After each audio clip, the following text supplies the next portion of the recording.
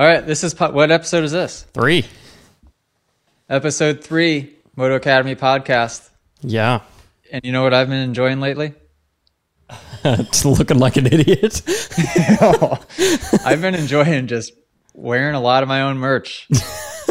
I tell you what, these straw hats really coming in handy, especially because I've been doing all my homework at the pool. So all of my work has been done at the pool. Been wearing the straw hat, and then at night and in the morning, when we got a little cold breeze coming through, I put on this hoodie. So make sure you guys go to tour.themotoacademy.com.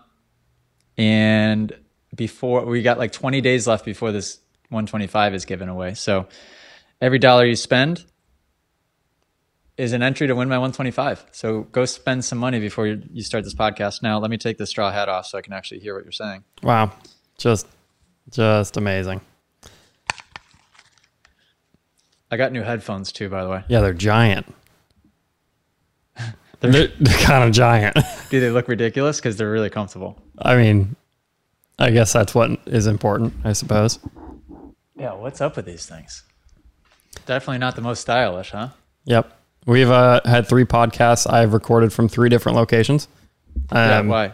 Because there's no room in this apartment, so I can't set up the camera. And then I was like, oh, I'll use the big room. This is a big room, and the setup is still as tight as it was, so I can't win. I liked your last setup. Looked good. Yeah. Well, this you can't see it. How's mine looking? It looks fine. I mean, you can't see it from FaceTime, but I have a giant picture of myself. Let me explain. Here, look, so you can see. What's behind you? Oh, that's cool. It's a big canvas of Jet and I. I swear I'm not that much of a super fan.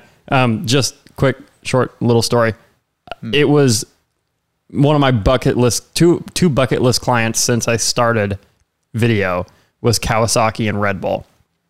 And the footage from the Jet reveal video, a bunch of it got used in Red Bull's documentary. So that was like a bucket list deal to have worked for Red Bull. So it's a giant shooting on that day, right? That day. Yeah. So that's why, huge bucket list thing for me. So I have a giant printout of myself in my kitchen. Hey, you want another cool tidbit? What's that? Do you know where I just bought these sunglasses? That's why I'm wearing them. I'm really proud of them. Yep. I think they're cool. Do you want to know where I saw them? Where you saw them? Yeah. Where did somebody very famous recently just wore these sunglasses somewhere very public? Can you take a guess? Oh, Johnny Depp. Yeah. How did you guess that? Who else would it be? Those look like Johnny Depp sunglasses. Oh my God. Oh, great guess. Yeah, I'm such a good guesser. All right. So here's what happened. I haven't had time to finish watching the races yet. So guess what? What are we going to do, Albert? We're going to spectate together? We're going to spectate. Last couple laps? Apparently, I've been told that everything happens in the last 2 laps. So we are going to watch the last 2 laps of 450 Moto 2. I've watched all the other races, but have not finished. AJ, you're going to have to just listen because... Will I be able to hear it at least? Yes, you'll be able to hear it. Oh, Tomac's on rocks. All right, here we go. Try to get by Kenny. I mean, he is so close, just can't make it happen. That's a testament to Ken. To your point, not giving up, gritting it out. Did you see how many times that Tomac attempted to pass Roxon? No. I've only after the podcast, you go back a couple more laps and watch because Tomac put in so many pass attempts, it was insane, and Roxon was just like a champ. Really? Wow, that's kind of on... Can I say that that's unlike him? Because I feel like that's kind of unlike him. No, it was like the most I've ever seen him fight for a position before. Wow. In the booth waiting. Dude, freaking Caroli hole shot master, though. Yeah. Trying to get to the side. This was not a passing track. Every moto was kind of like... No. The layout, the track sucked for passing. It was like kind of a bummer. Every track was like, the racing was for the first 5 minutes, and then everybody just spread out. It's too hard. Except for this, apparently. Side right there. I think Eli's best option around that first corner. I think that's going to be his best option around that first corner. Oh, he's going to go around the outside again. He loves it, the downhill. Who's going to get on the brakes latest? Oh. Side by side. And Roxon does it again. Wow. That's when Eli just jumped like 3 ruts. And Eli, yeah. That was kind of That was a crazy move, actually. Yeah. It wasn't dirty or anything by Roczen. Dang. There was a lot of trust that Roczen wouldn't punt him, first of all.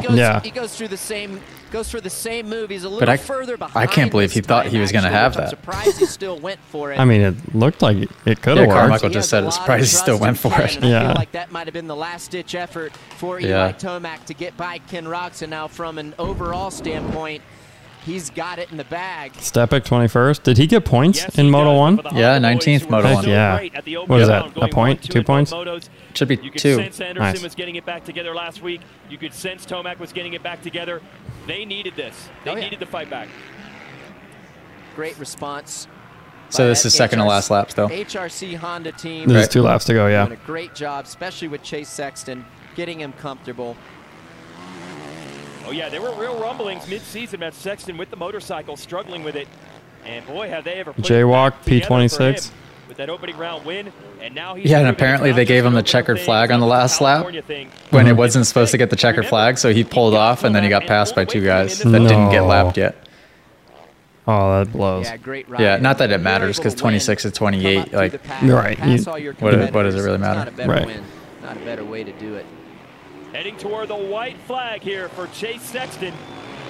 Just missed the Moto wins last week, 4th in Moto 1 today. Tell you what, you saw at this track, though, how much standing deep into the ruts pays off. Dude, not to mention people, like, watching Hunter the last 2 laps of Moto 2, just feet on everywhere. It was spectacular. Yeah, even people like Hunter and Jet don't usually leave feet on either necessarily, and they were doing it quite a bit, which just shows you, like, in deep ruts, how it is easier to just stand up, leave the feet on. Hunter, believe it or not, is kind of lazy with his feet, more so than Jet is. You kind of see Hunter's feet like dangling, not out. Yeah, like when but he not sits, on. he'll purposely just put it like this and just dangle it. Yeah, it's very strange. Brandon Hartraft, Miller, and Rodbell. That's 15th, 16th. Tristan Lane.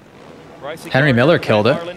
Coach Henry out there. We got a bunch of Moto Academy coaches just scoring points. Yeah. Chase Sexton. Great run. Not much more you can say about it. He needed to strike back. Is this white flag yet? This has been the last lap, yeah.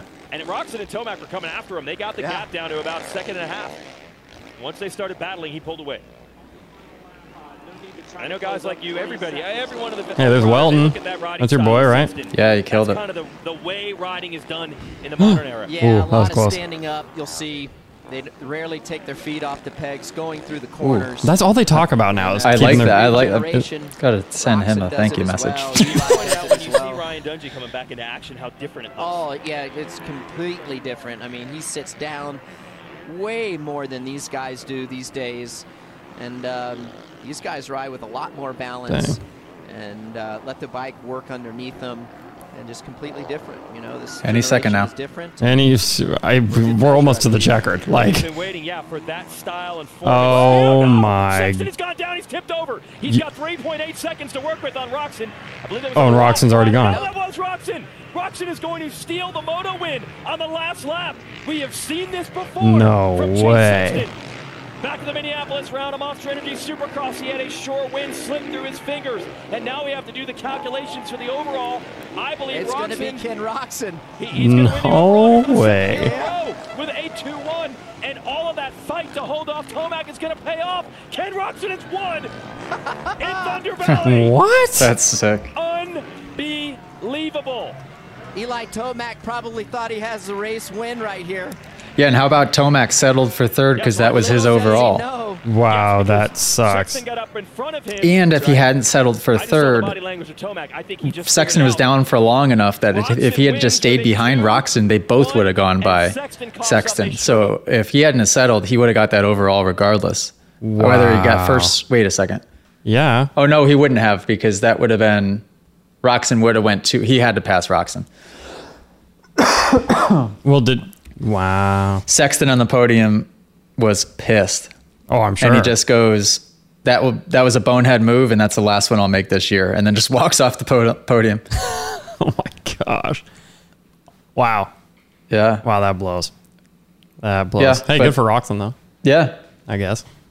And what's crazy is that seemed like almost, I would definitely put that on, that was a mental mistake but less of a mental mistake than some of the ones I saw in Supercross. Like Sexton just jumped, and it's hard to tell from that camera angle because it's from the left side, but Sexton jumped and missed the rut and tried to go from outside of the rut in.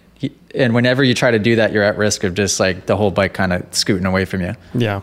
It was just because he jumped, he was not aligned right from the get-go, which probably happened back on that big uphill triple. Probably landed a little further left, probably wasn't aligned, and then tried to scoot into the rut. Didn't work. So, Didn't work. Where was Anderson? I haven't watched the... Anderson was way back in that second moto for some reason. What? Dude, he was on rails. He kind of has been. I kind of love this. It's honestly like storybook perfect, this Anderson-Tomac battle that's happening. That happened all through Supercross and is now happening with outdoors. Although I hope that... I hope he's not hurt. Anderson? Yeah, because he smoked that yellow thing with his hand. Yeah, and almost killed Eli. And he rode slower in the second moto, and I don't know if that was because of that or what. Oh. I'm on his Instagram now. Nothing posted 2 days ago. Film Guy Tom, happy birthday. Wow. Film Guy Tom just turned 25? I thought he was older than that. He's older than me. Yeah. Anywho, yeah. Well, what I was saying is like those, I feel like those were the two biggest team changes that happened. It was like the biggest news was Eli leaving Cowie to go to Yamaha, which made Anderson going to Cowie the next biggest news because it was like, well, Eli just left Cowie. Like, why is Anderson going there? And and then Malcolm Stewart to Rockstar Husky, and all three of them are having like their best years. Like they're killing it. Oh, it's amazing. It's amazing. And what that shows you is that it's not necessarily even the bike. It's more so like these guys, they get re-energized by switching teams. Yeah. Weird. Think about it. Where was Mookie before? Star. Huh? Yeah. Wasn't he on Star Yamaha?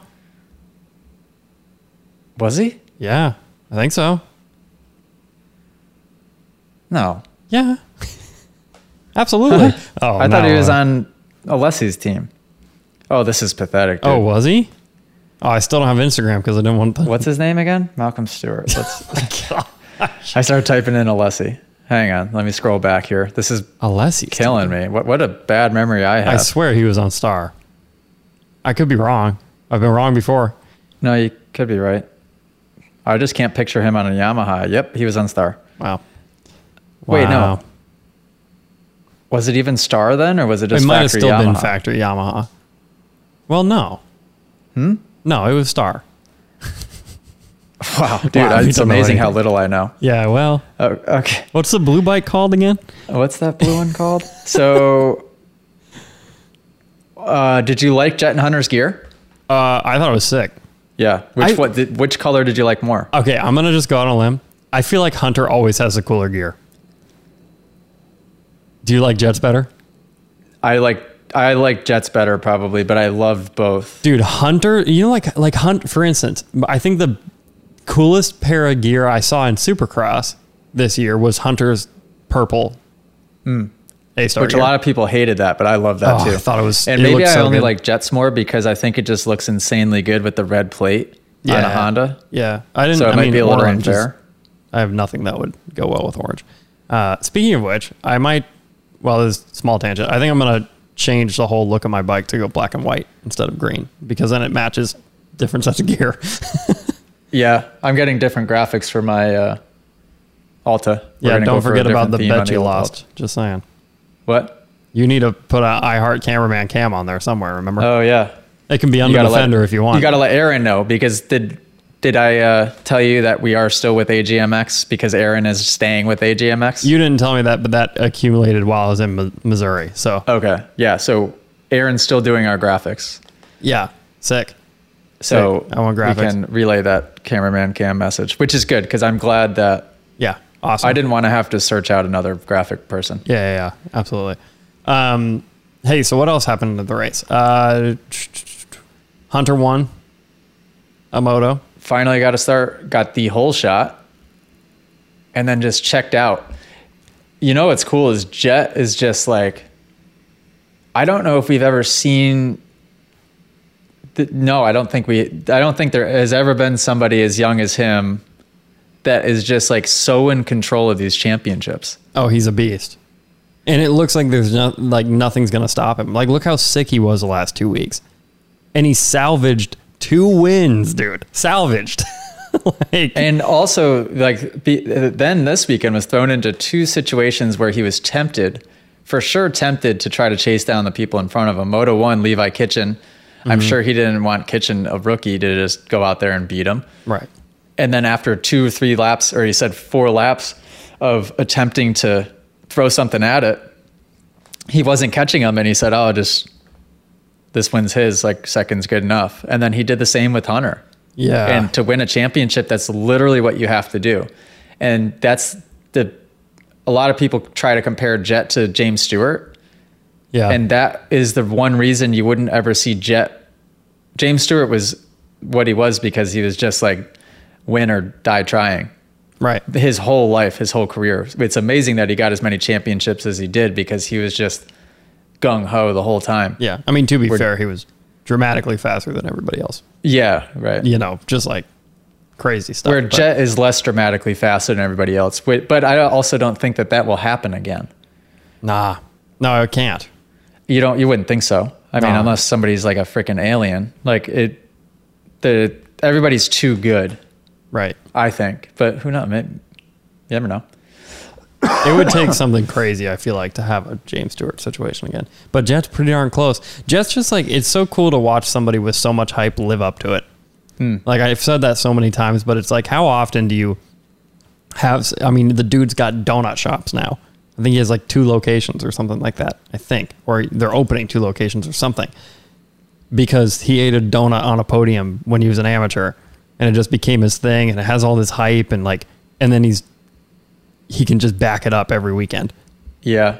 And that's the most important piece because he has a really good team of people around him. Like Lucas is really, really creative and smart. And like, he takes risks as far as like, doing these fan experiences at the races, or even Jet joining Moto Academy technically would have been seen as a risk at the time because like he has helped kind of explode my popularity more so, right?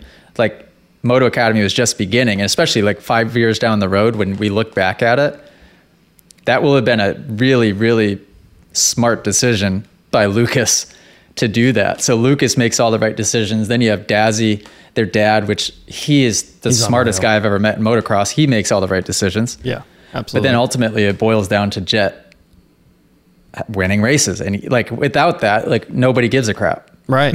Yeah. But he goes out and he just wins races. So obviously holy cow. You have Jet for the championship. Obviously. Yeah, but how best case scenario is this? It's either going to be I don't believe in knocking on wood. It's either going to be Jet or Hunter. It's got to be. I mean, because nobody else is consistent enough other than Justin Cooper, and he's already kind of so many points down. Yeah, but dude, that's the thing. Like, this is the part that amazes me. Is it's like, you know, in moto, you're only as good as your last race. Blah blah blah. Justin Cooper's really, really close this past weekend. He was like right there. He almost passed Jet on the last lap of the second moto, which wasn't on TV. Thanks, Mav TV. Also, sorry to interrupt, you can't buffer when you're watching the stream. Dude, everything they're doing is wrong, and we can rant about that in a minute. But and everybody's ranting about it. But what I was going to say is Jet and Hunter are still sick. Yeah. You know what I mean? It's like Jet and Hunter healthy. I can't wait for next weekend because they're going to be untouchable. If Hunter gets and a also, start, you haven't seen Jet. Did Jet go 1-1 at the first round? He did, right? But round 2 and round 3, Jet didn't necessarily look like he was firing on all cylinders. Oh, no. Forget being sick. He just didn't look that fast either. Right. And still able to do what he did. So crazy. Shoot. Yeah. And crazy. That's nothing taken away from Justin Cooper because he gets amazing starts and he's very consistent. Yeah. Which I put up a post in Moto Academy before the race and I said, watch for 2 things this whole day. Watch for footwork just keep an eye on like what guys are doing with their feet, and then watch upper body stability. Watch the guys that are riding with their elbows up and not allowing their head to move versus the guys that are kind of dancing around the bike. The more you watch the 250 class, the more I realize there are a lot of fast guys that do not stabilize their upper bodies at all. Yeah, at all. At all. Justin Cooper does a really good job of it. Justin Cooper's footwork, in my opinion, could use a little bit of help, right? No, it does. He's a little duck-footed. But his upper body is so good that that's why he's consistent, because you don't see him make stupid mistakes in corners. Now, when you watch Mosiman is a good example. Mosiman has really good footwork. Watch Mosiman's feet. They're very good. He puts his foot out in the corners, but it's high, tight, toe pointed in. His toes are in when he stands. They're always in the right spot, which is great. So that helps him. But Mosiman's upper body is a mess. The elbows are down, and it's like he's trying to dodge a punch with his head. And a lot of that is like, it seems like he chooses to ride that way, almost like Hampshire, right? But it just doesn't work. That's why those guys crash so much. You know, I was just about to ask. I have two people that I want to talk about and kind of hear your opinion on. What the heck happened to Mosiman this weekend? And what the heck happened to Max Vohland? Oh, I have no idea what happened to Max Vohland. Well, but Mosiman just keeps hitting the deck. Well, Max Vohland in the sense of like, he's so good. And like, I mean, he's coming off an injury, so maybe there's stuff we don't know. But Moto 1, I don't even think he finished. But I don't know if he fell. But in Supercross, he struggled. In like Moto 2, he struggled. It's just weird. I don't know what's going on. And Vohland, at least from what I've seen, oh man, sorry, I had a protein shake. Really, really feeling it. Wow. Really feeling it. Thanks for that. Vohland seems to have pretty decent technique, although I haven't watched him ride that much. Yeah. No, he does look what good I will say is it is so important for these guys. It's almost too late, but it's not too late. These 250 guys need to have riding coaches. And if they do already, the riding coaches should be focusing more, if not already, on technique. Yeah. Drills. What do you got, a bat in there? What are you looking at? Dude, when you just said that, my heart stopped. I'm not even kidding. Don't talk to me like that. I don't think we haven't told that story. Have you been clear?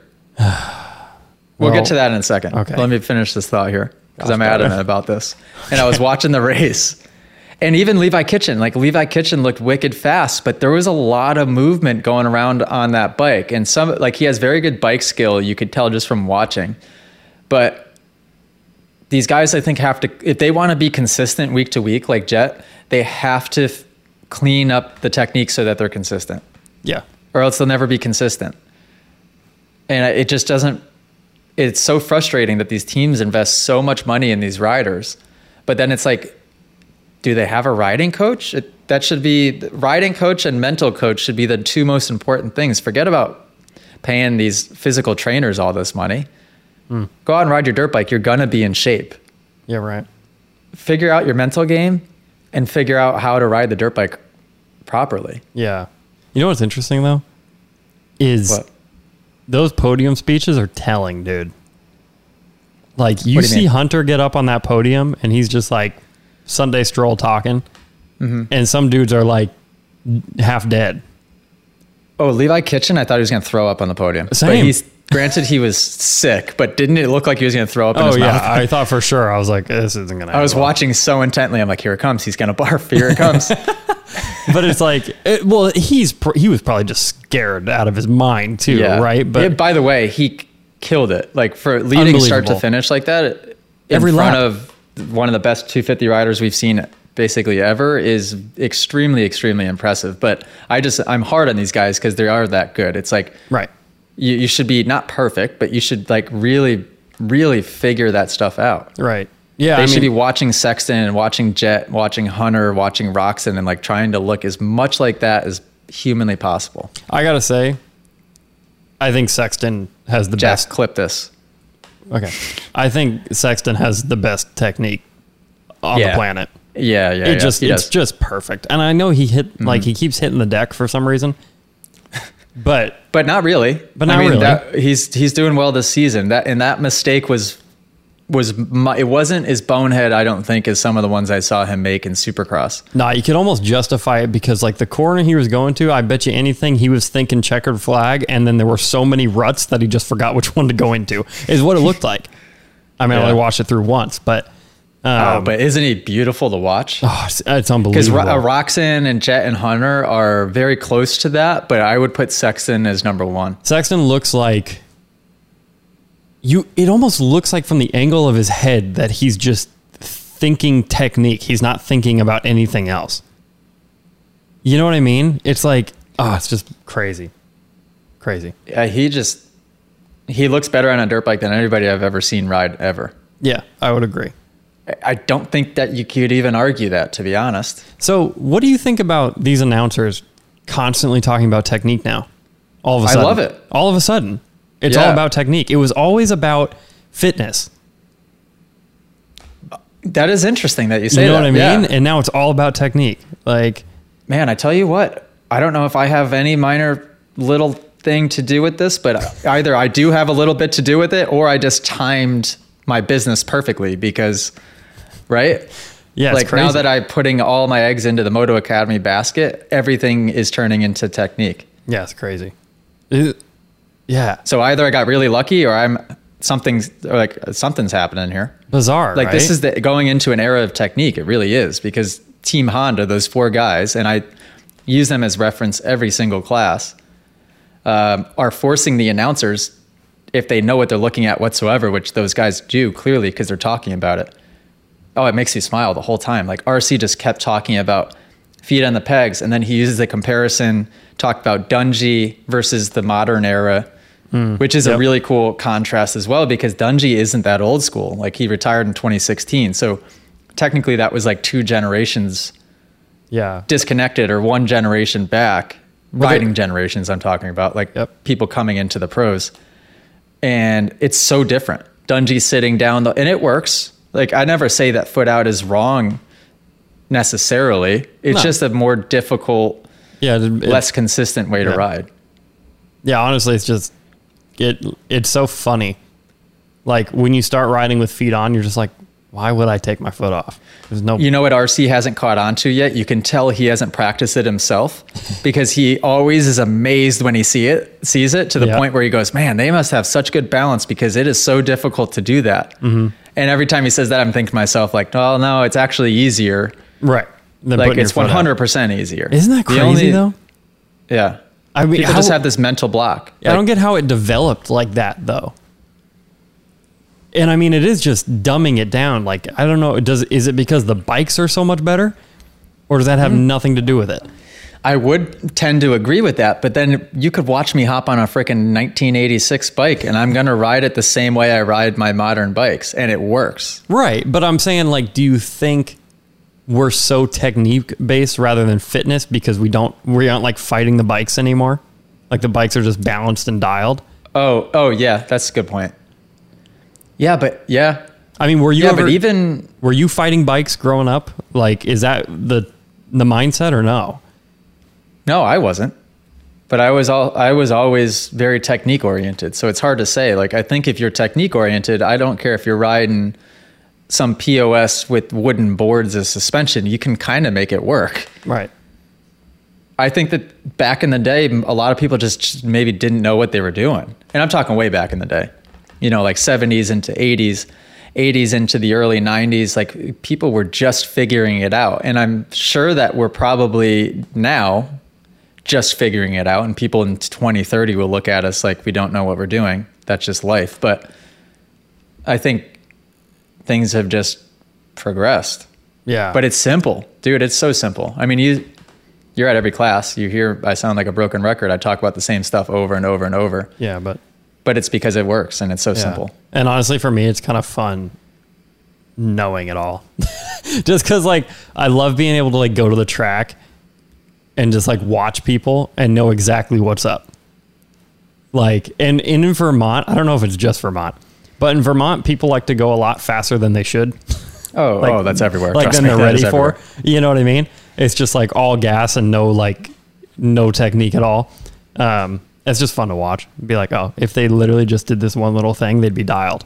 You know what I mean? Yeah, and people in motocross especially are hard-headed and ego-driven and don't want to take the time to learn and change the way that they do things, which is frustrating. But we're breaking through to a lot of people. Like, you see a lot of people even at these classes that are very fast, or old guys that have been doing it for 30, 40 years that are coming to class like dedicated, trying to change. Yeah. Yeah, it's going to be hard, and you have to slow down to figure it out. But at least they're seeing and recognizing that, like, hey, maybe I should try to fix some stuff. And what you just said is the key to it all. Like, are you going to be able to fix it right away or within a week or a month? Probably not.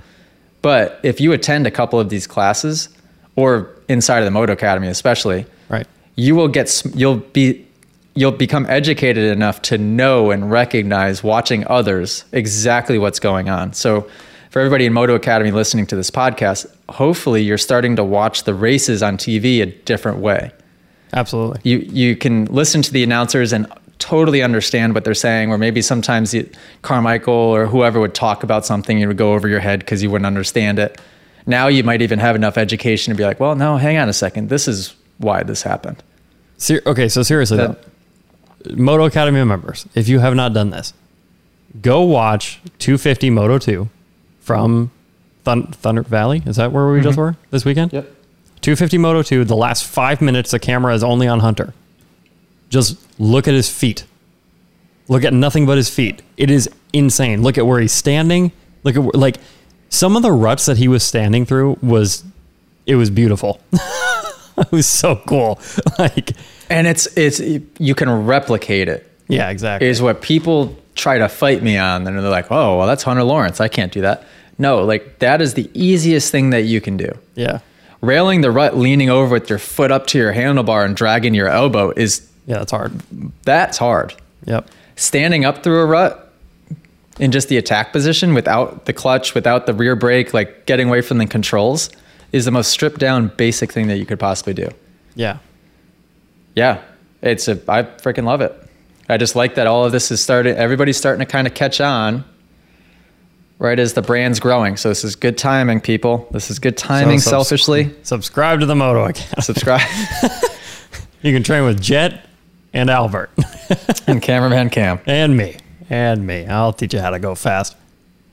Jack, clip that. That was really good. Okay, so I have an interesting situation before we jump into questions, if that's all right. So family I knew that was going to happen. First time it's happened. What just happened? Oh, you hit your head on the bars? Told you. Remember when I said that right before episode 1? Oh, shoot. Were we going to talk about the bats? Yeah. Should we talk about the bats? Yeah. I had a dirt bike question. We haven't talked about bats yet? No, not on the podcast. Unbelievable. Okay. Guys, once upon a time, cameraman Cam moved out of his parents' house.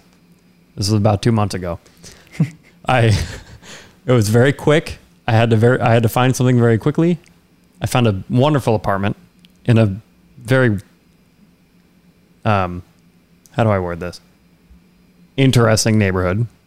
Yeah, but I think location other than maybe your immediate neighborhood is good. Oh, it's perfect. Yeah. I'm near everything, but it's like the outskirts of Anywho, is what it is. Great apartment. Love it. Old house. Very old house. I have the bottom floor. There's a tenant above me. I think that's enough backstory.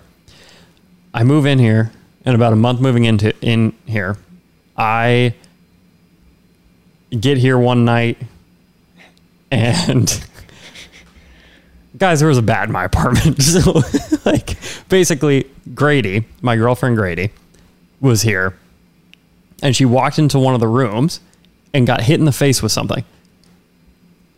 And the lights were off, so she didn't know what it was? Yeah, it was dark. And she goes, "You have the world's biggest moth, like, in your living room." And I was like, "Oh, no." And then I turn a light on, and she's like, "Oh, my gosh, it's a bat." I was like, "Huh? What do you mean it's a bat?" And here's the deal, right? There's just some things that the world does not prepare you for. One of which is when there's a flying pest in your house. So I don't own a broom, so I couldn't use a broom. I picked up a hammer, not knowing what I was going to do with it. Interesting. Realized it wasn't going to work. So I picked up a frying pan because I had some more surface area. That's, yeah, good idea. I'll insert the video of this bat, of me fighting this bat with a pan. Wait, did you get the bat? Did you get the murder on tape? No, I didn't get the murder on tape. Oh, you didn't? Okay. Also, I think it's illegal to kill a bat. So it didn't die. I might have expedited the process. So anyway, you just knocked it out. Dude, I murked this thing with a skillet. Literally, like, it felt like I was swinging for an eternity. And I hit it so hard that it flew across my kitchen, hit the wall, and fell behind the oven. Then my buddy Kip came and, like, brought his lacrosse net, and it was still squeaking, so it was still alive. And then we, yossed it out of the front door. It was horrifying. It was horrifying. It was, like, the most traumatic thing that I could have asked for. It was bad. The more I tell this story, the more people are like, oh, I have bat stories. And it's like, I don't want to hear your bat stories. What? I don't have a bat story until a couple weeks later. Okay, so a couple weeks later, Albert's here, sleeping on this couch. This is my kitchen couch. I'm actually in my kitchen. I have a lot of character in this apartment because the couch didn't fit in the living room. So it's in the kitchen. AJ's sleeping here. I've warned him about the bats. We only had one offender, though, so it wasn't too bad. Anyway, we're here for the Bogey Bros class. At 2 a.m., I wake up and there's a bat flying around my around my head. And I wake up to the flapping. So I come out into the kitchen in my underwear with a skillet in hand. I'm like, AJ, we have a problem. And you're like, is it a bat? And then it flies over your head. And this pro supercross rider, 28 years old, hides under the covers. I was like, all right, thanks, bro. Oh, yeah, I wasn't handling that. And I was going to spectate. So I had the blanket over one eye and just kind of watching. And then it was really dive bombing. So I'm like, screw it. And I just went fully into the covers and then just waited it out. It's like they want to fight you. And AJ goes, well, maybe it'll just fly out the door. I was like, it's not. Anyway, it just flew out the door. Thank the Lord. So then I didn't sleep at all that night because I was paranoid. And then, so I went back to sleep so quick as if nothing even happened. It was unbelievable. I was petrified. I was absolutely petrified. Dude, they're scary. I have this image of it dive bombing me once. Oh, it was horrible. Anywho, you guys have seen it. Really? I would rather get attacked by a bat in my house than see a spider in my house. You're just saying that because you've never had a bat attack you in your house. A spider? But I don't know. Bats don't scare me. It's hilarious and it's freaky for sure. But I don't know. Well, it's better than a rat. What about a snake? Oh, no way would I handle bat? Would you choose a bat over a snake? Yeah, probably. If I saw a snake in my house, I'd move. Yeah, same. Yeah. 100%. Absolutely. That would be worst case scenario. I can't think of anything freakier than a snake. Oh. I'd rather, if I woke up and there was an alligator under my bed, I would be way more concerned if there was a little garden snake slithering around. Oh, absolutely. I hate snakes. That I would, snakes? Nope, don't do snakes. Anywho, my landlord came, bless his heart, spray foamed a bunch of stuff because it didn't make any sense because I'm on the bottom floor. Again, there's a guy above me, so it's not like they were getting in the attic or something. I have a basement, super old house. His house is 100 years old probably. Does the guy above you maybe have pet bats? No, I talked to him about it. He doesn't. Is he a vampire? Have you met him before? Well, now you're making me think. No, I'm just kidding. Anyway, he spray foamed a bunch of openings in the floor or whatever. I was like, all right, well, let's try it. Let's try it. A week later, had another one. I came home to one. And whoa, wait, you had a third one? I had a third one after you were here. Yeah. Oh, I didn't know that. I came home. It was so funny because I was at Grady's house and I was like, dude, if I go home right now and I see a bat, I'm just done. I'm moving. And yeah, sure enough, came home. There was a bat. I called Grady. She's like, no way. You know what it is? What? You keep visualizing yourself coming home to bats. You're going to keep coming home to bats, Cam. Well, so here's the deal. I then took matters into my own hands. I have put window screening on every vent imaginable on the outside of this house. And I have it's actually hilarious, the amount of spray foam. I spray foamed everything that resembles a crack. Literally, I found myself foaming one of the cabinet shelves. That literally if you got one now, that's the thing. If I get one now, I'm hosed. I have no idea. Yeah. So like literally, that's the thing though, is like, I feel very confident that there's no way there's going to be another one. But if there is another one, then I have absolutely no idea what I'm going to do because I'm out of ideas. The only solution, the only answer at that point would be maybe your landlord is coming in and releasing a bat. Or your neighbor, maybe your neighbor doesn't like you. Maybe your neighbor's coming downstairs in the middle of the night or when you're gone. He has a key and he's just opening your front door and just releasing a bat. Can you imagine? Well, if it happens now, what else is... That's got to be the only... I have no other ideas. Anywho, that's the bat story. Would you like to start answering some questions? Yeah, throw them at us. All right, let's... thank you all for sending in your questions. Thank you for sending them in video form. New rule, if they're not in video form, they're not going to make the podcast. Yeah. We have some... videos, people. Yeah, we have some from last week that we need to get through, and then we have some new ones as well. So all right, we'll jam through them. Hit me with it. Which one am I going to start with? I'll start with this one. Question for AJ. Can I see it? Having pursued a career as a professional athlete, do you feel like you've missed out on anything that a lot of us might consider to be a quote-unquote normal life? Asking because I have friends and family members who have pursued careers as professional musicians, professional athletes, and their lives seem to be quite a bit different than a lot of us. So curious as to your thoughts on that, and love to hear what your life has been like and being a professional athlete. I'd love to hear those kind of stories. Thank you. Let's talk about Albert. Well, great question. First of all, did he ask another question as well last podcast? Yes, he did. Okay. I don't remember what it was, but it was about me, I think. Was it? Yeah. Good question. Now, obviously, my answer is going to be pretty subjective here. So I think that I became a professional athlete in like the most balanced way that you could do it. I went to public high school until I finished freshman year. Then I was homeschooled after that. So I missed out on my last 3 years of public high school, but I was still very involved with my friends. I was hanging out with everybody from school. I don't know if I went to prom. I don't think I did. But I was still like hanging out with people. Before that, I was still participating I played baseball until high school. I played basketball up through high school. I didn't hang out with my friends on the weekends. So I would go to school, normal Monday through Friday, obviously. I would ride 3 days a week, and then I would race Saturday, Sunday. So I was never home on the weekends. I guess you could consider that a sacrifice, but what were my friends doing? Just tooling around. I would choose that any day of the week. And then post high school, I missed out on college experience, I guess. But then again, I was traveling the world racing professional supercross, and I was very much being social about it. I was going out with friends at night. I actually I remember I went to a college party one time in, what's the college by your house? UVM. Went to a party there one time. I kind of experienced what a college kid would experience. So for me, I don't know. I think for me, it was fine. I didn't give up too much. There are definitely some people that 100, like a Jet, for example. Mm-hmm. Jet is missing out on what it's like to be a kid. But then again, that's the sacrifice you make to be the best.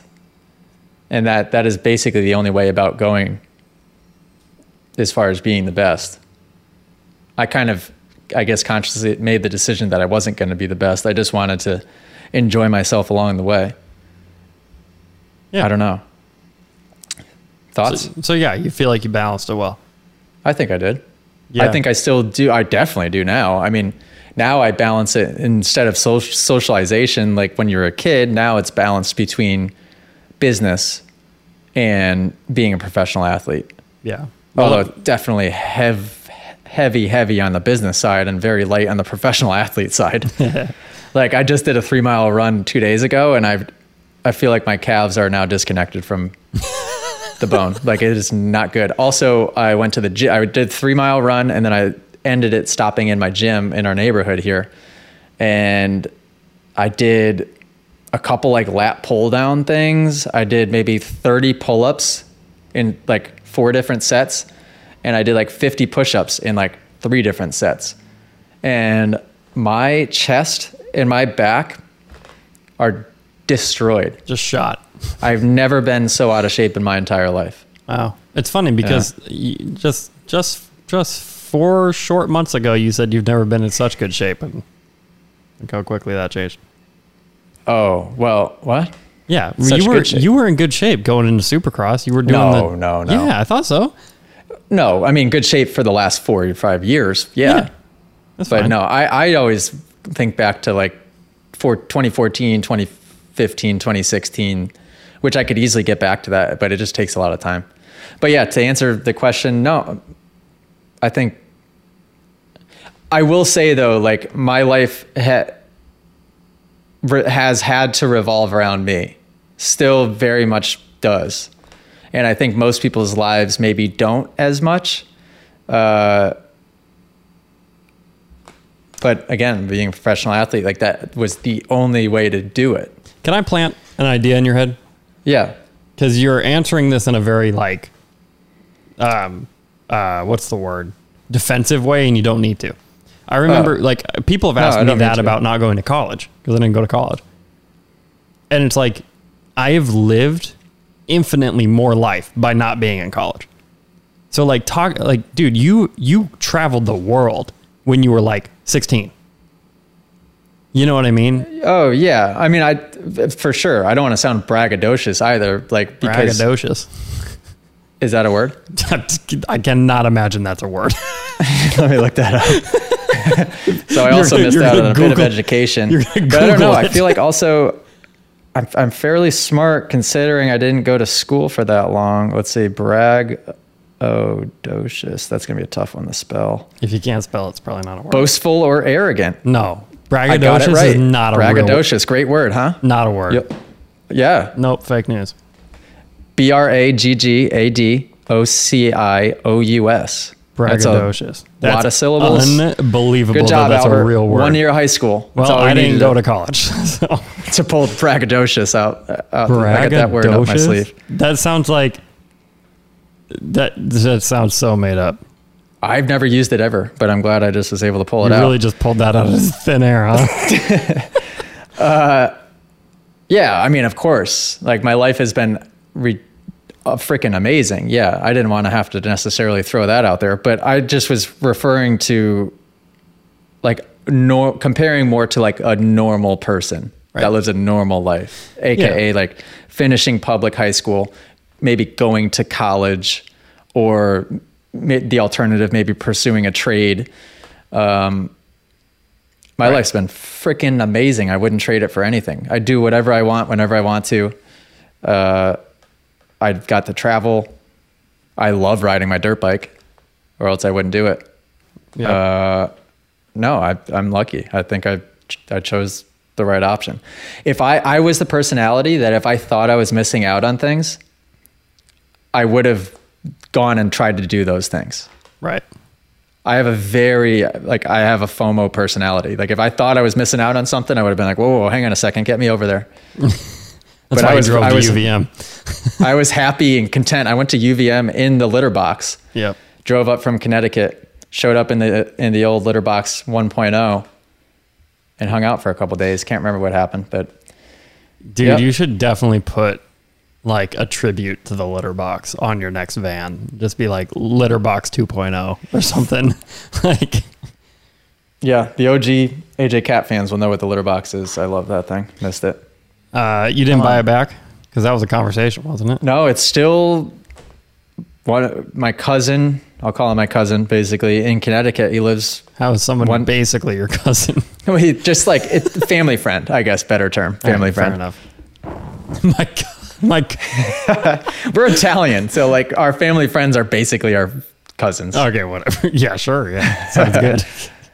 Good question, though. I like it. All right, throw another one at me. All right. For us. Braggadocious, man. I love that. All right. Good job, Albert. Proud. Hey, Cam and AJ. another great day. I have a question for you guys. I mean, I'm not sure if you're aware, but the kid's in the app now. He's feeling real good. Stock's way up. Things are getting a little bit different for him.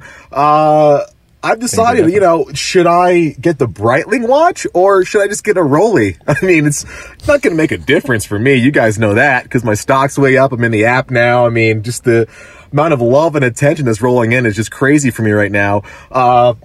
No gracias. Thank you. Valet. I just picked up the new AMG, it's ridiculously cream on the outside. I mean, if you guys think that you've seen more cream than this, you're out of your mind. And of course, dude, the inside looks like Freddy Cougar had a fun day inside, man. You know that. But yeah, let me know, man. I mean, I'm in the app now, feeling good. Why not throw you guys a bone? Breitling or a Rolex? What do you think? Oh, Dave Drake's Collective Experience. He's inside of the app now, people, by the way. Yeah. Masterclass with Dave is coming. Dave, if it's not going to make a dent, then I'd go Rolex just to preserve the investment. I think maybe the Rolex, it's going to hold value, Dave. And we know you're cheap.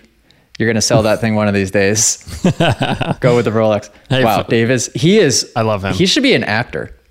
Yeah. He has wicked good accents. He doesn't laugh when he's like in a skit or doing a bit. Yeah. Can I say this? Dave, I love Dave. I love you, Dave. When the dude starts dancing, I don't know what to do with myself. Dude, it's amazing. He has such good flow, and he never he keeps it real tight. Like he's not a flamboyant dancer. Like he'll just get into like a little groove for a couple seconds and just give you a taste. Yeah, exactly. It's like 5-second bursts. And you could tell he's good when he does it. I know, it's hilarious. All right. Anywho, let's. All right, love you, Dave. Shout out Dave Drakes if he's watching this. Oh, I'm bouncing all over the place. A couple people from the last podcast sent a couple questions, so we'll power through the last two there and then go into some of the new ones. Okay. President, as well as the website and social media manager for Battleborn Motocross in Northern Nevada, based out of Reno. And I'm trying to figure out a way that we can create some sort of scholarship or, prize at the end of the year where we could try and send some kids to nationals. I have not worked on the logistics of it whatsoever. It's just kind of a thought at this point, and I was hoping maybe you guys have some ideas on how we could try and accomplish that, or maybe you know of another organization that does something similar. Maybe I could reach out and talk with them. And, as far as like marketing it and, creating it and stuff like that, I think it would be super cool to try and send some local kids out to at least, very least qualifiers, if not like the national. Okay, I like that. Yep. What I will say is everything that I've done from a giving back standpoint early on in the business, which we're still early on in the business, has been done in a creative way so that I didn't have to spend much money out of our budget, if any money at all. So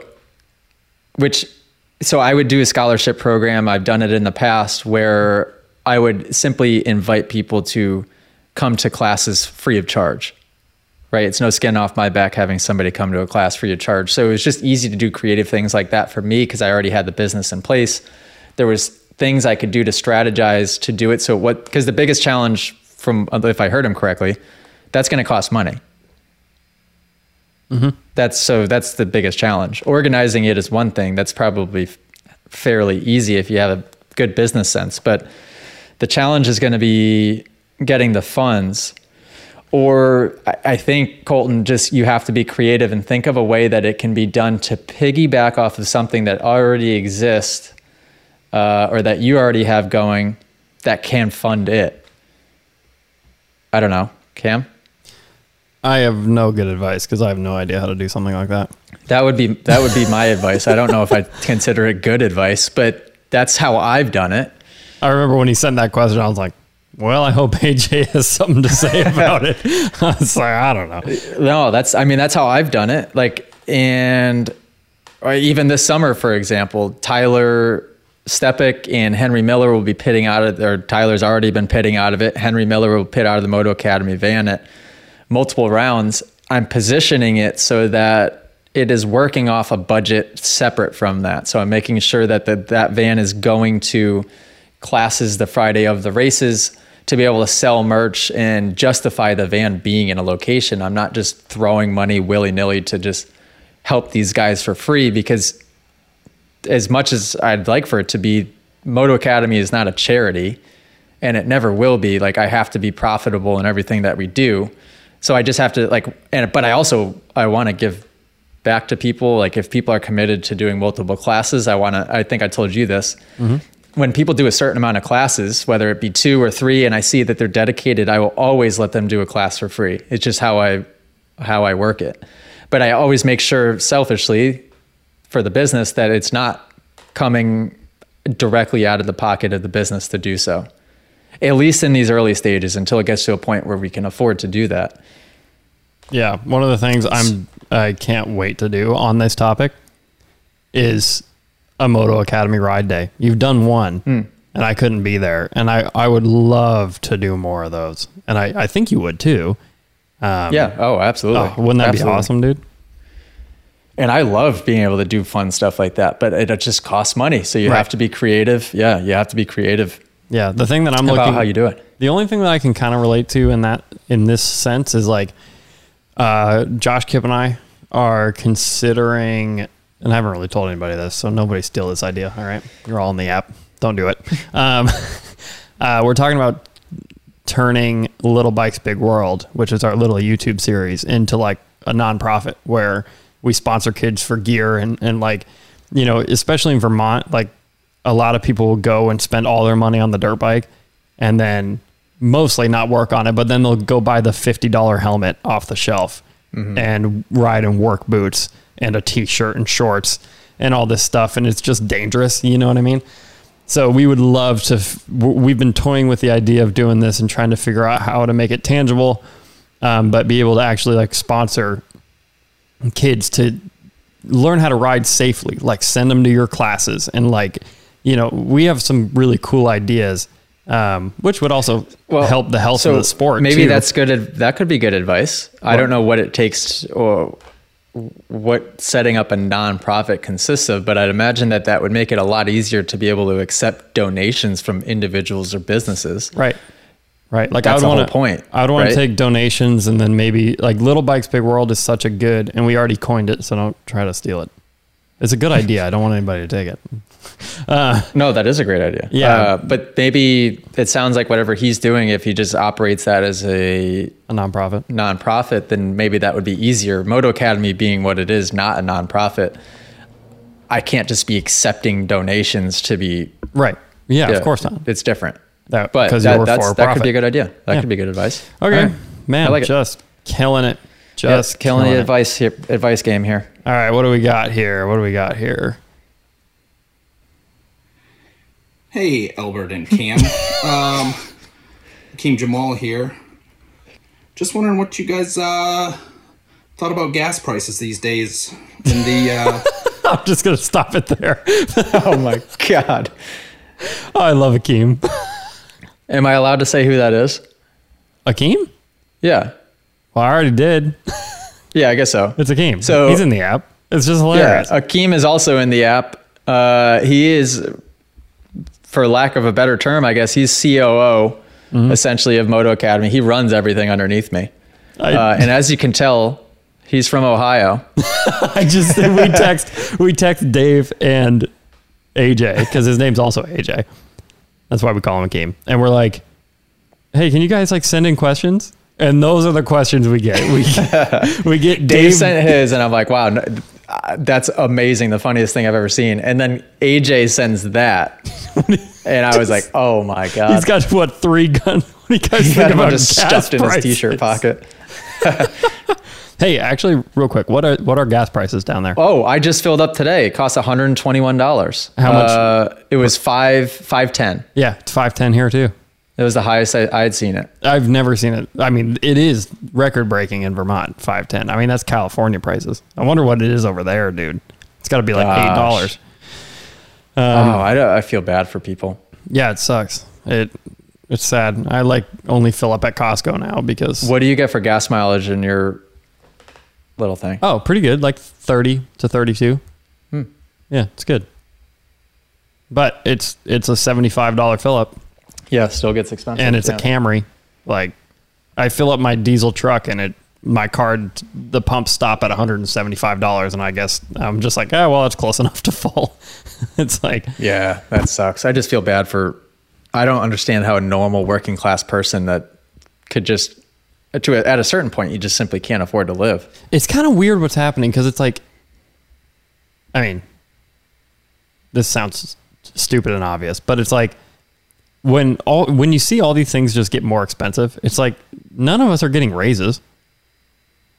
Like, no, this is what's going to cause another inevitable recession. Yeah, I mean, food because is people won't unbelievably afford to be able to live and do the extra things, and then we go into recession, and then it comes back out, and it's just and just like which is annoying everything. Because it's timed poorly for where we're at, like Absolutely. in our careers. Yeah. Well, the good thing about marketing is when businesses have money, they want us, and when businesses don't have money, they need us. So marketing's good. Good luck on the dirt bike thing. No, I'm just kidding. Yeah. Well, I will say at least the app's in place because the app is. Yeah, it's cool. But then again, the app is going to be the first thing that people technically would unsubscribe to if they're hurting for cash. Right, but it is. One could argue the most affordable option as far as learning how to ride a dirt bike and being safe on it too. So, next question. We have a lot, so I'm kind of going rapid fire. Away. All right, this is the last one from last week. This is our boy. Hi, AJ. It's my first year competing in a real race. How do you get ready and hyped up for race day? How do you get fired up? My wife loves Blake. Really? Loves Blake. Oh, that's awesome. She's like, it's an adult in a kid's body.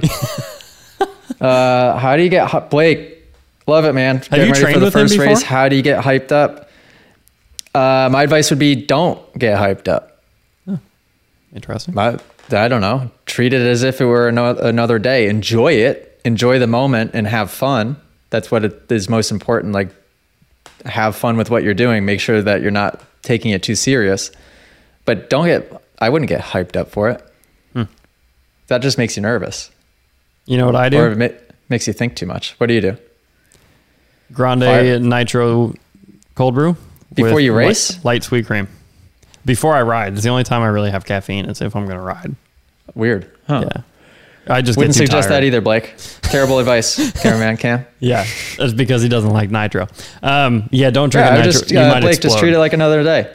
Especially because you're in the early stages of like figuring technique out. So make sure that you're still focusing on technique. Everything stays the same. And then just have fun. So I've never told you this, AJ. When I was racing, I raced two classes, right? 85C and Super Mini. And Super Mini, everybody was way better than 85C. Okay. So my expectation was, and I only did one like championship year. Like I only raced one full year for a championship or whatever. And you always rode better in the Super Mini class. I was going for the results in 85C and Super Mini class. I was always like, I'm just going to go out and ride my dirt bike and just get seat time and have fun. But 85C is where I'm going to go hard. Yeah, I finished better in Super Mini every single time. Yep. Got my first whole shot in Super Mini. Got my first top 3 in Super Mini and never did anything in 85C. Yeah. So just go ride your dirt bike, dude. Just how it works. Just because you all start at the same time doesn't make it different. Some of the best races in my Supercross career that I ever had, I specifically remember on the line, like as the 30-second board was up, just thinking to myself, oh, well, if this race goes terribly, at least I have a great life back home I'm going back to. And then the gate drops, and that would be like a good race that I don't know. Like I would always try to take the pressure off in weird ways like that and pretend that it didn't matter. It doesn't. Yeah, which it doesn't.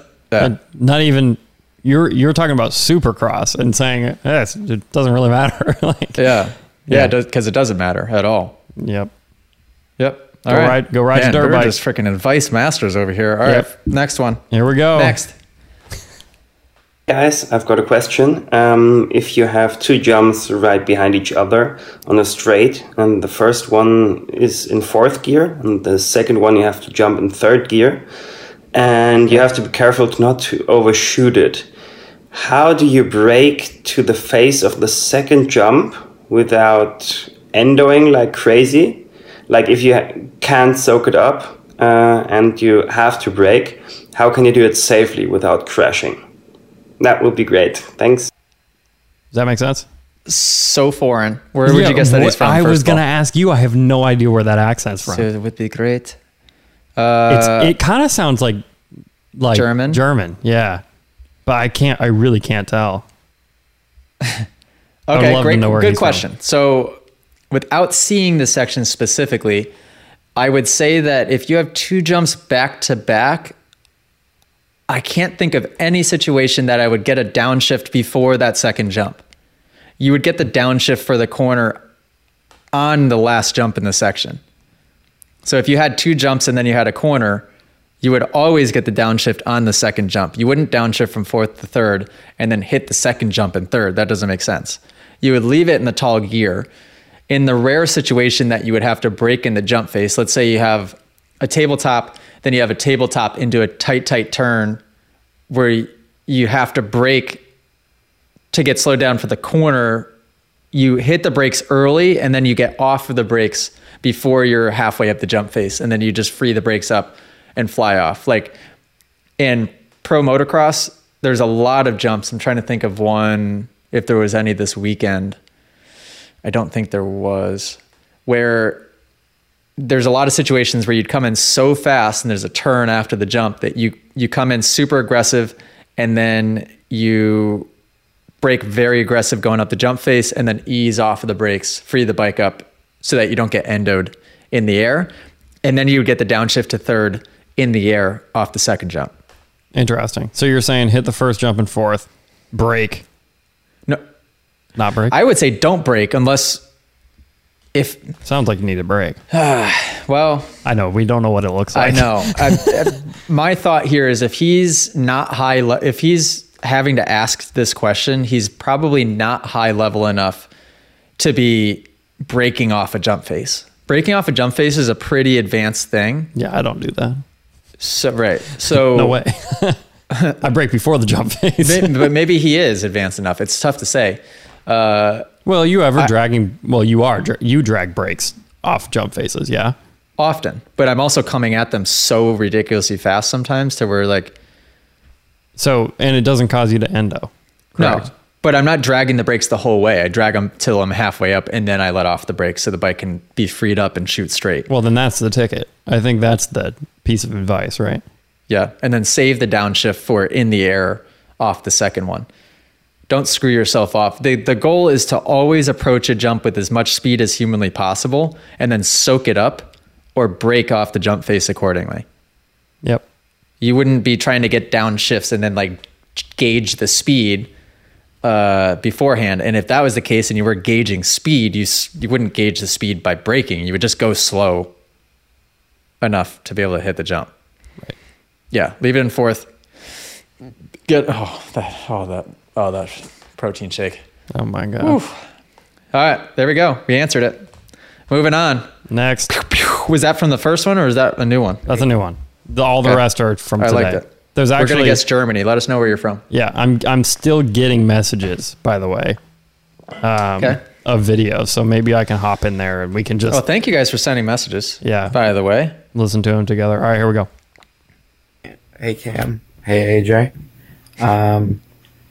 So I just have a question about stringing together consecutive training days because I'll do like a I'll do like a really good day at the track, pounding out laps, just doing drills and everything.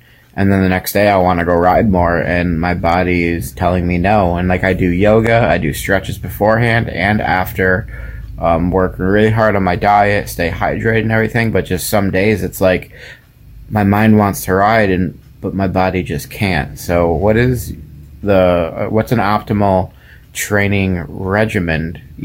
Should I be trying to do the track every day, every other day? Days where I can't do the track, should I just be doing like circle track or figure eights? Just anything like that, just to be able to keep improving. Thanks, guys. Thanks for all your hard work, and keep it up. Later. Great question. We have some really good, smart people within the Moto Academy here, Cam. I like it. We really do. Just like always, I know the answer to this question. Okay, I'm ready. You would never put 2 hard days back to back in a row. Even Jet Lawrence doesn't go Monday pounding out motos to Tuesday pounding out motos.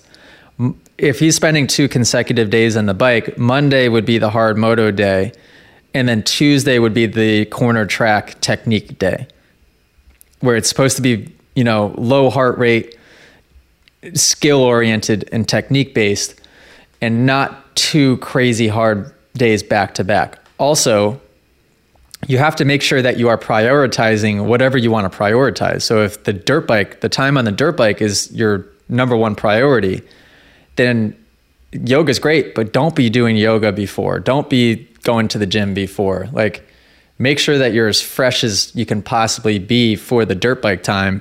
And then if you feel up to it after, that's when you can do your cross training stuff after the fact. Now, if just being in good physical condition is your priority, then yeah, yoga's freaking amazing. That other stuff's good. Just know when your body is not feeling good enough to go out there and be pounding out moto. If you're going out and pounding out motos, you better be feeling pretty fresh, or else things are going to get dangerous quickly. Otherwise, if you have access to any time there's even a question as to if you're not feeling physically up to it enough, your time is always going to be better spent in a turn track setting, lowering the risk by not hitting jumps and just focusing on technique. You do stand-up drill, feet in the pegs drill, one-hand drill, and ride a turn track, a circle track, figure eight, something like that. That's what I would say. Yeah. Cam, any advice from professional athlete cameraman Cam? Yes, because I'm, I have a picture with Jet Lawrence, so you're always sore. So this might be me. You might be a good person to ask. Yeah. Well, I'll tell you what I've been trying to preach to myself, because this is the only scenario he didn't name. Dude, what's your sleep like? That's my issue, dude. My mind is always ready to go ride, but I don't it completely depends on how much I've slept. I have so much fun at the track when I've slept for 2 days. Also, I learned this in high school. One of the only things I learned in high school. Just kidding. Not really. The night before is what counts. Have you ever heard of that saying? Sure. I mean, just with hydration and nutrition. Yeah, but sleep, same deal, apparently. So the night before, meaning if you have a race day Saturday, Thursday night is where you need to get your best sleep, because you already know Friday night. You're if you have a race on Saturday, Friday night, you might not sleep as well. All this stuff, you got to get up early to go to the track. That's always my thing. I have to leave at 7 a.m. and that's early for me. But yeah, dude, I mean, for me, I just try to work on sleeping more, which is my constant issue in everything I do, but especially when it comes to riding. If I haven't slept, dude, my body is just not there. It's just weak. It's weaker than it should be. Doesn't matter how much you train, And just be smart enough to just then read your body and know, hey, today do I have to back it down, or am I feeling optimal enough today to really go for it? Just always remember that it's not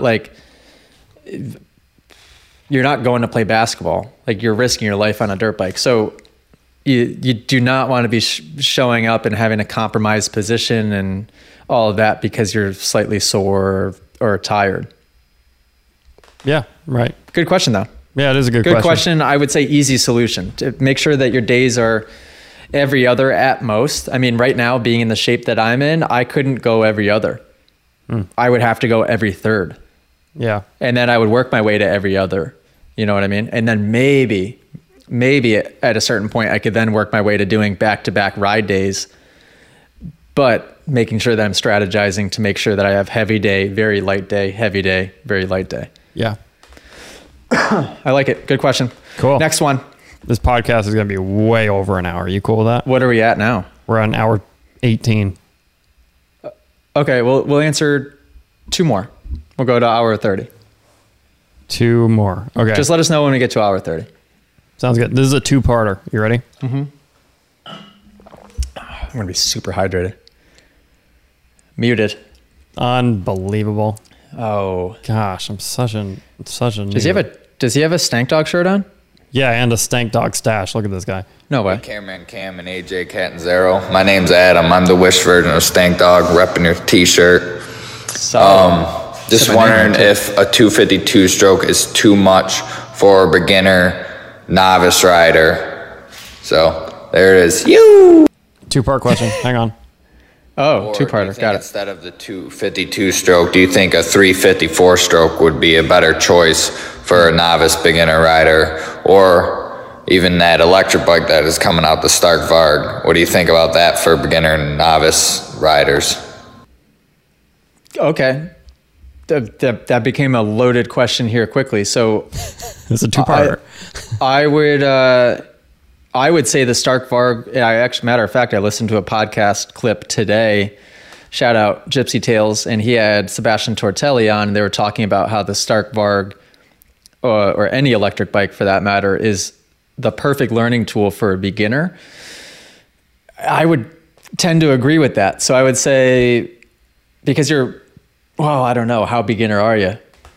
Because you don't want to develop bad habits and not know how to use the clutch and not know how to shift if you plan on learning to ride a normal dirt bike one day, right? But if you understand the concept of those things and you're halfway efficient enough in them already, then yes, I would say that the electric bike, the Stark Varg, would be the ultimate beginner bike because you're eliminating the extra controls. You can focus on body position, which is the most important thing by far. Second bike in that list would be the 354 stroke. Is a pretty darn good bike to ride. It's not too fast. At times it has a little more power than 250F, but in a very controllable way. Suspension on those things are usually pretty plush. The power delivery is controllable. 252 stroke would be at the bottom of that list, in that a lot of 252 strokes that I've ridden are pretty beastly and they can get away from you quick. I would put that more on the scale of like a 450 and saying, if you're a beginner, unless you're a heavy dude, which it doesn't look like you are, I would say stay away from that 252 stroke to start and get the Stark Varg. I bet you, especially if you haven't tried an electric bike before, and Cameraman Cam can attest to this, it's freaking fun. Oh, it's the best. It's the perfect learning. It's the perfect learning tool. Yep. Yeah. So obviously the Stark media releases all came out this week, in the past week. Did you watch a bunch of it? Not really. I mean, I was don't have fairly a lot of time, but unimpressed. With what? Not by the bike, but just by the content that most people were rolling out. I was thinking of all the things that we would have done. Oh, I know. Oh, I would have loved to be. I don't know why we weren't there, but yeah, where did they do it? Maybe a bad call on my end. Where did they do it? Well, I got invited, people watching this, and I said no. Oh well. Oh well. However, I did spec one out. Price wise? Yeah, it's $14,000. That's not bad. I mean, it's a sick bike. Yeah. I mean, you're going to pay $14,000 for a KTM 450. Right. But why would I buy a KTM 450? Right. I've decided I'm going to get an electric one. You have. I mean, you just have to. Especially since we're going to very likely, I'll probably get an electric truck. It just kind of makes sense. Yeah. Not to mention, you can ride anywhere. That's the only thing for me. Mm-hmm. And I'm going to create the country's first e-bike only training facility. So there's that too. You should just, dude, I hope you can just build it somewhere sick. Well, we're looking. So people out there, if you know of any spots anywhere that is unusually rural for a motocross track, but could potentially host e-bikes, because the only factor at that point would be liability and dust control, you would think. Yeah, you would think. Commercial property, minimum of 15. I'd say minimum of 20 acres, but not huge. Like I'd say 20 to 30 acres would probably be a sweet spot. Yeah. That'd be so cool. Yeah, we're going to do it. So yeah, I would say get an electric bike. Yeah. Everybody in Moto Academy, I'd recommend getting electric bikes. Dude, it's just going to be, they're just more Jack, fun. don't post this clip on YouTube because I got to keep that idea somewhat secretive. Yeah. Yeah. Okay. All right. Cool. Okay, next one. Do you want to do one more? Yeah, one more. One more?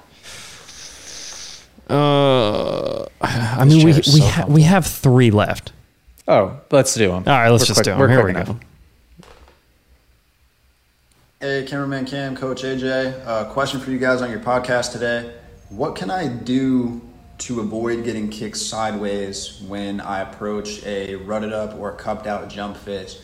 I've noticed now that I'm getting more comfortable with jumping and clearing those bigger jumps, I ride a lot of sand, and some of those jump faces get cupped out and rutted out pretty easily, and I tend to find myself getting kicked more sideways. I'm pretty good about landing hard on the gas. I know I've watched a lot of your videos, so that definitely gets me out of danger in most cases. But I do want to get to the point where I can start hitting those jumps and not have to worry about getting kicked sideways and just ride on with my day. Any advice helps. Okay, another well-articulated question. That's tricky because when jump faces start, if he was saying he was having that issue on a smooth jump face, that's an easy answer. When you're dealing with ruts and kickers, it's a case-by-case basis to an extent. I would say, generally speaking, riding a taller gear and carrying more speed than what you think you need is how you'd want to approach any jump, but definitely a jump that is a little sketchy and rough and rutted approaches more speed than you think.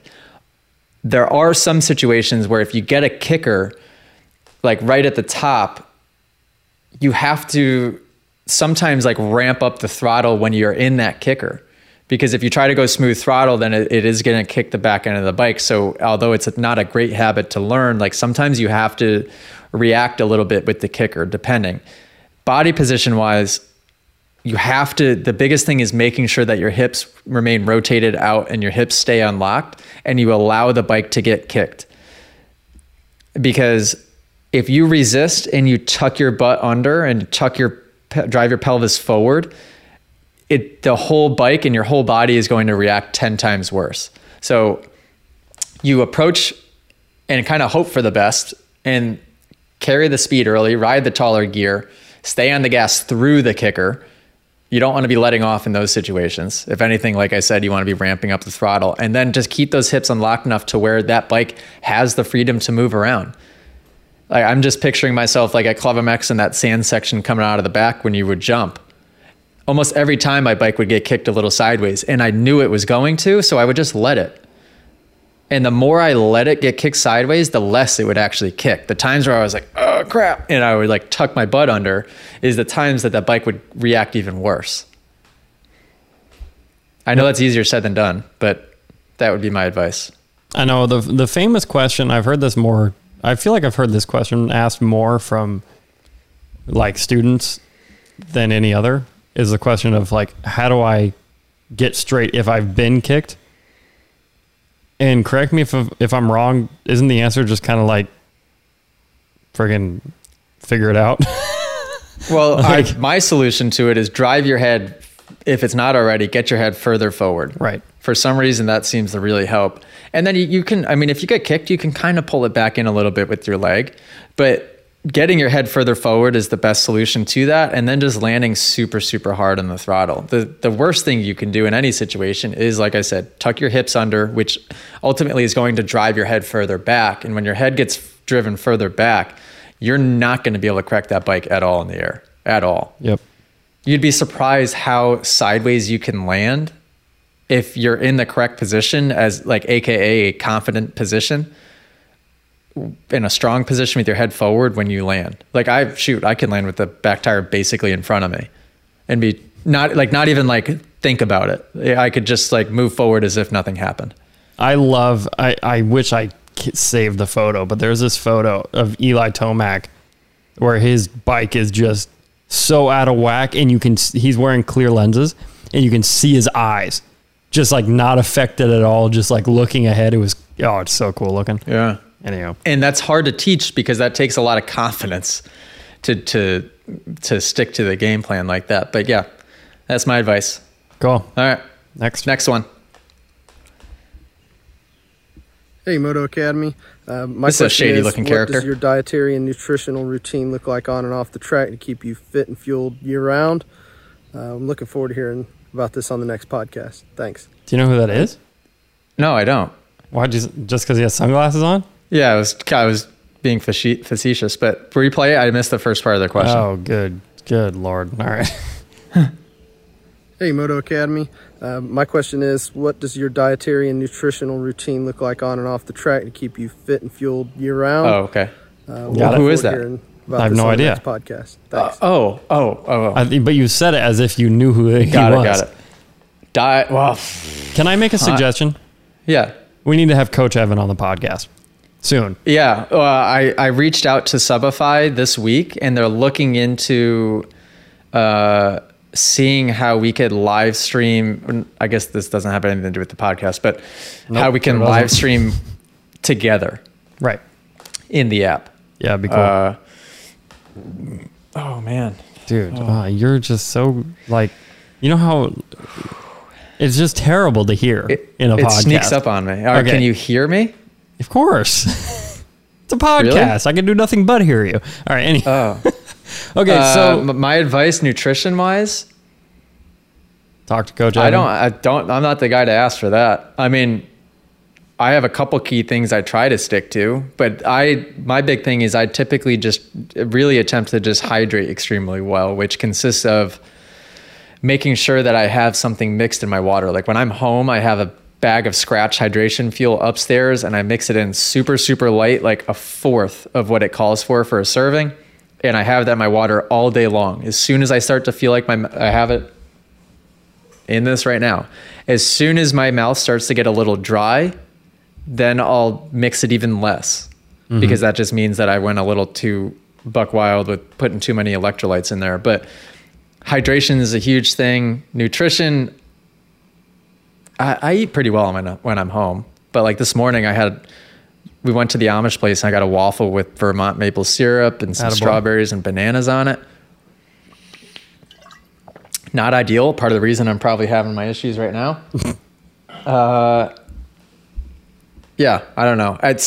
My advice is you're in the app, dude. Send a message to Coach Evan and just ask for general nutrition advice, or let him know what you're struggling with the most or what you feel you need help with. Yeah, Evan knows a lot about this stuff. I mean, he's brilliant when it comes to this stuff, and he's a huge asset. I can't wait to have him on the podcast. We should have Akeem on the podcast. We should have Dave on the anybody in the app. I think we got to start doing it. And it'd be easy enough to do it, right? Absolutely. We're doing it. I mean, I don't expect other people to have nice mics like we do, but we could make it work. Or be able to send in and drop the footage like I dropped my footage to you. That might don't be worry about difficult. it. We don't need to talk about this right now. All right, last question. But probably the most important question we've gotten. Oh, does it involve you? Absolutely, it does. This is my guy. This is my guy. I think Yeah, fellas, important question for all the Cam fans out there. Okay. When are we getting the merch? Inquiring minds want to know. Oh, great question. Let's go. Great question. We're having a bit of a holdup from the artists at the moment. In fact, we're kind of transitioning over to somebody else. Oh, I don't even know this. Yeah, just because it's taking too long for us to get designs. Yeah, it really is. Like we tasked your Cameraman Cam merch designs over a month ago. Yeah, taking too long. So yeah, Cameraman Cam merch. I would say expect it. I'd say expect it within 6 weeks. Sick. To be fair, I haven't even. I don't know any of this. Yeah, no, so he won't know it until it's out this summer. Yeah, it's this summer. I would say to be safe, let's say this summer. All right, so sick. Yeah. I can't wait. We have already talked about the amount of shirts we're doing, the designs we're doing. Yep. Yeah, we have all that dialed in. Just a matter of waiting for us to be shown the proofs, and then we're ready to move forward. Definitely a very introductory first lineup, but I'm excited. I think it'll be good. But I think it'll be good. I think it's gonna be sick. And if you guys want to be entered to win that 125, don't wait for that Cameraman Cam merch. Get out there right now.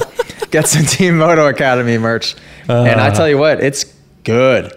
It's real good. It's really nice. I mean, I forgot to say I was matching that guy with the Stank Dog t-shirt.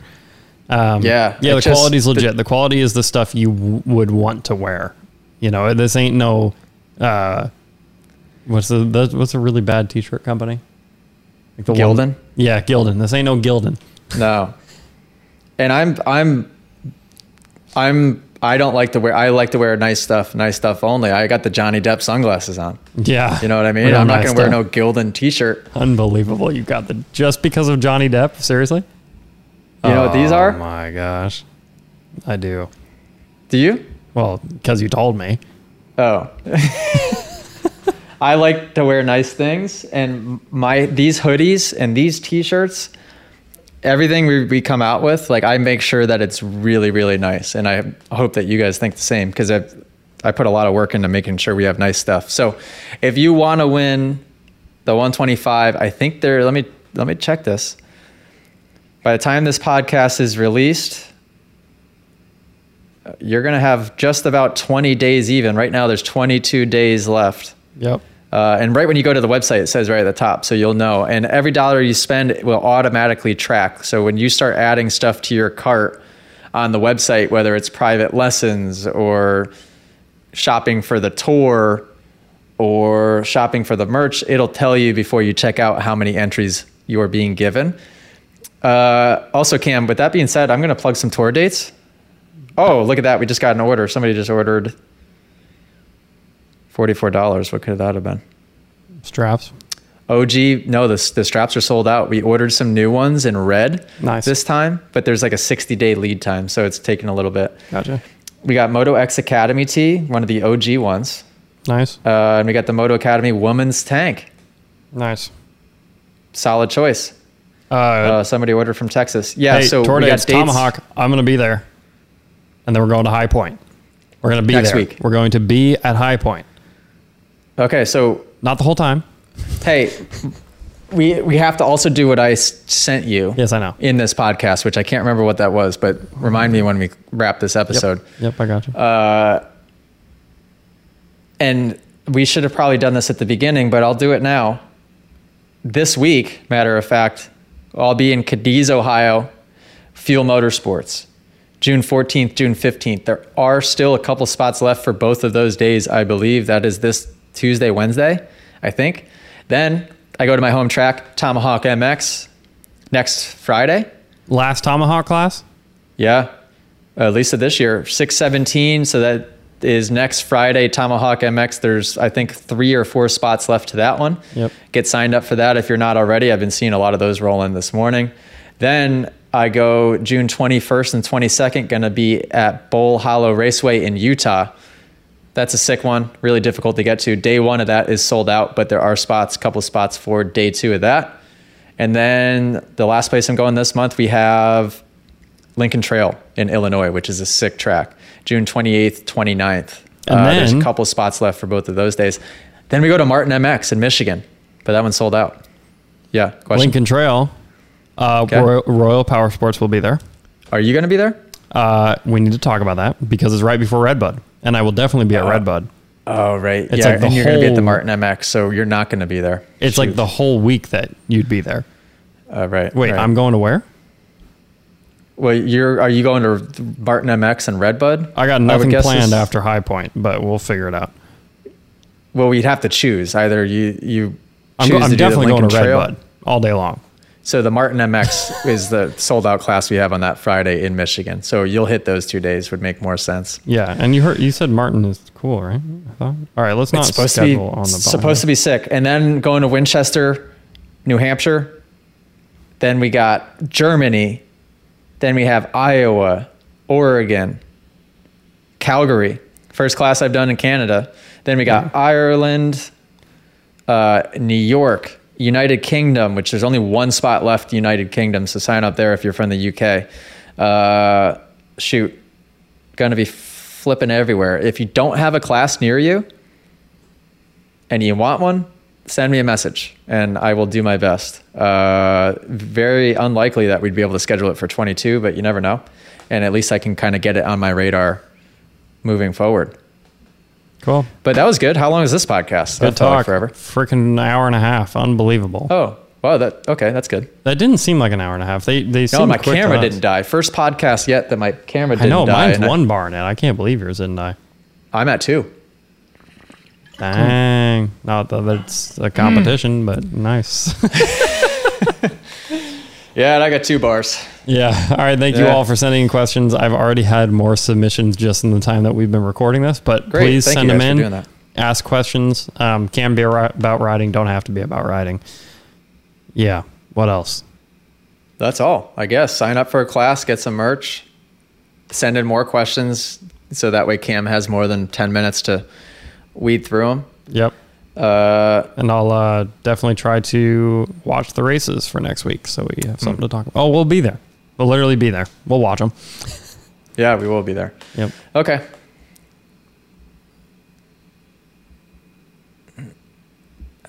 Toodaloo.